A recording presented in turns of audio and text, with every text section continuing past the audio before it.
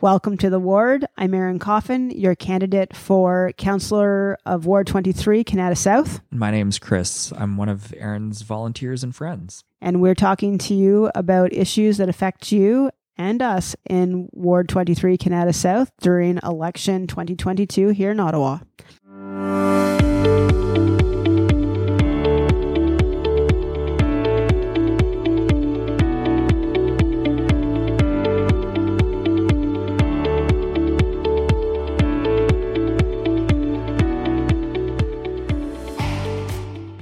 Hi there and welcome back to the ward. I am Erin Coffin, your candidate for Councillor of Canada South, Ward 23. So we've been doing some really great conversations about different issues that our ward and the City of Ottawa are trying to deal with and live with and what to do about it. And the next big topic, which I think we all feel about, is transit. In the last few years, it's been even more of a blight on the city. We have our LRT that was 2 years delayed. That part doesn't bother me, but then we basically launched a system that has been really not that safe and not that reliable. And it's been a real challenge, and it's been a bit of a black box trying to figure out what's going on. It's gotten so bad that the province has had to demand an inquiry, and we've had that happen over the summer. We will be after the election receiving recommendations from the inquiry about how to move forward, despite being the fact that the inquiry was on stage 1 of the LRT, and we are already in stage 2 and looking towards stage 3, which for us in Canada South is good because we want it to be out here in Canada South, because stage 2 only goes to Moody.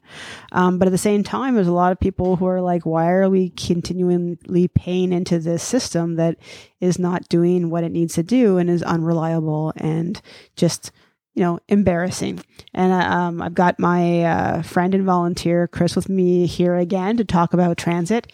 He knows I get excited about it because I have suffered transit for most of my life living in Canada South. I can say suffer, can't I? I didn't like it when I was 15. I didn't like it in my 20s. And here I'm still struggling. And I think it can be better.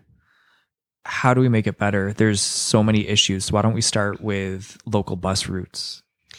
Yeah, so local bus routes. I mean, this has always been a challenge with me. I remember being young, trying to go from Canada South, Brattlwood, just over to Bell's Corners, which is a 7-minute car ride, and it would take me 45 minutes to an hour to get there for a part-time job at the local Tim Hortons. So, I'd often want to ask for a drive. That was then. When I was 15, there was more buses, there was more bus routes, there were more bus stops. And while I've been told that we've actually gotten more bus stops, or there's been additional bus stops in the last couple of years, I am kind of confused because I don't understand it. But I mean, really the big problem we have now is that a lot of our stops have I wouldn't say necessarily disappeared, but the routes have changed. And so places that we had routes going through are now no longer there. We have quite long meandering routes where they kind of go through various parts of the different neighborhoods. I mean, it's great. You get to see neighborhoods you've never seen before. You wouldn't normally go there, but you want to get to the park and ride or to Tunney's pasture to be able to catch your next bus, and you're not sure if you're going to make it.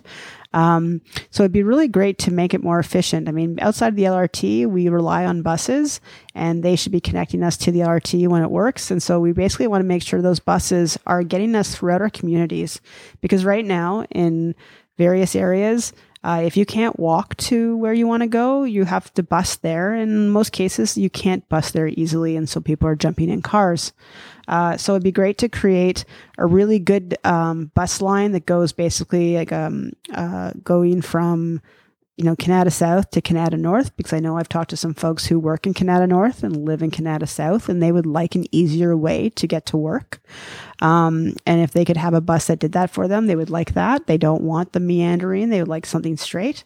And then we can have ones that go through the different communities of Canada South, where we could have one that just sort of circles in Broadwood, one that just circles in Glencairn, but connects nicely to each other, so we can actually have some nice flow and transition. I've talked to a couple of bus drivers who have ideas how to make that happen. They are the ones who are on the road and they're living, the experience every day besides us bus riders. And so we need to really look at how can we find some really good solutions there, and listen to the folks that are actually on the road more. We have a very integrated system where a bus will drive from Canada South to Eagleson, and then it turns into another bus number, and it goes across town, and then the bus ends, and you could be out by Saint Laurent, or you could be out in Orleans, and then what happens? And if the bus breaks down in Canada South, then you're losing other bus routes, which is where you're seeing in the news a lot about how, and by noon on a Saturday, you have like 300 and something cancellations of bus routes, which is pretty astronomical. It's too much. So we need to find a way to make it better. We need to really build up the capacity. We don't have enough bus drivers. We have a very rigorous system for recruitment. And yes, it's important because bus drivers are responsible for our safety, but there may be some ways to alleviate the stresses of the recruitment system. But also importantly, it's not just about recruiting bus drivers, and frankly, it's recruiting any of our folks that work on our services in Ottawa. It's also about retention, because these bus drivers are not only driving the buses every day, they're also the ones that are the first people we see when we get on the bus. And if we have not seen a bus come for a couple of hours, or we've missed our bus, or whatever, they are the ones who are getting our crankiness, and they're also suffering. So we don't want to lose that talent and those people who are interested in serving us. So we have to really help them as well. You talked about a bus connecting Canada South to Canada North for people who work in Canada North but live in Canada South. And there are other communities around Canada South that are now places of employment. So the old Nortel facility is going to be a D&D facility. There are warehouses and industry in the area. So the reality of life and commutes isn't just suburbs to downtown. How can buses be optimized to serve our new communities? The D&D facility at Nortel is already there. It's been there for at least 2 years. They've been reviving it for a while, but it's been at least active for at least 2 years. I think it started just before COVID, so maybe even like 3 or 4 years. It's been a while. Anyway, it's been longer than we think. So there's that. And then we do have the Amazon warehouse out in Barhaven. And there is a bus that takes you to the Amazon warehouse, which I think just opened a couple of weeks ago. So the innovation line's been running for a while. I guess it's so we can go to our Costco, which is also in Barhaven. But it's not that easy to get to, say, the Superstore or the Metro. I mean, it's not that easy to get there.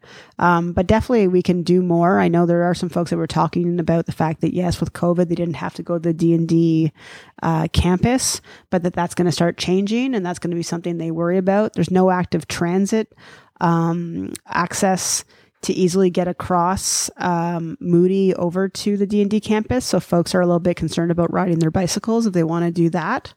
And then also trying to figure out how to get across down Moody. It just seems more complicated than it needs to be. I don't know all the intricacies of it, but it seems more complicated, and that some of the things like the active transit routes that we can make it easier and ease the burden of traffic and whatnot are not being done. So we just need to really think. I think it's time just to reimagine and really think outside the box and allow for some ingenuity. Okay, and let's move on to the LRT. There have been a lot of problems through its procurement, the construction, the testing, the opening. What are some solutions to ensuring stage 2 and stage 3 work better?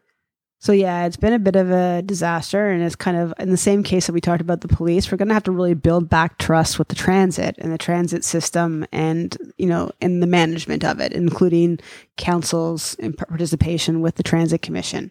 So that's going to be one part we're going to have to work. 'Cause it's been a black box, and then we've been getting a lot of information, a lot of access to some things in the black box that we're kind of like, well, that's embarrassing.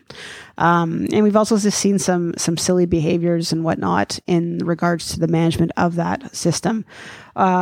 I'm hoping that when we take the results and the recommendations from the LRT inquiry, we can take as much as we can to aid us in the existing contracts for stage 2, because those contracts are in play. We are building. So, we have limitations about what we can and can't do with that, but we can hopefully do some influence and change there as much as we can to mitigate any problems. But for stage 3, which I don't think we've gotten into yet, we would be able to really take those recommendations and make sure we do good contracting practices and make sure our procurement is better, and really make sure that we put in opportunities to get out of a contract if need be, or if we have to put in penalties, that we are actually able to and competently able to put those penalties into play. I don't think we need to get into issues about P3s and whatnot right now. I think what we just need to really worry about right now is how we contract and how we manage those contracts and our contractors who we want to do these systems. And I mean, dare I say, we need to get the train back on the track, keep it on the track. We do have a lot of systems and components that have been used and purchased in other parts of the world for transit, and they've worked okay. Here, we just seem to put it together. It doesn't work as well. So we just need to find a way to make that work and get the LRT finished. So it's not just about getting downtown for work anymore. I think we need to really think about how do we connect our communities so we can get around the entire city of Ottawa and connect communities and families and friends. And how do you encourage more people to use transit? That's a tough question. People talk about free transit. I don't really think free transit is the answer, because a free broken chair is still a broken chair. You can't sit in it. So I can give you a free bus pass. It doesn't mean that you're going to trust to take the train. Take the bus. A couple of weeks ago, I took the bus from Superstore to Tanger outlets in a transit challenge, and somebody ran it. And that runner took 40 minutes, and it took me on a bus 2 hours and 23 minutes. I mean, that's crazy. It's a 15-minute drive. So there's nothing in that makes sense for me to use that free item, because there's no benefit. So, and even for folks that are struggling more so, that free would be great.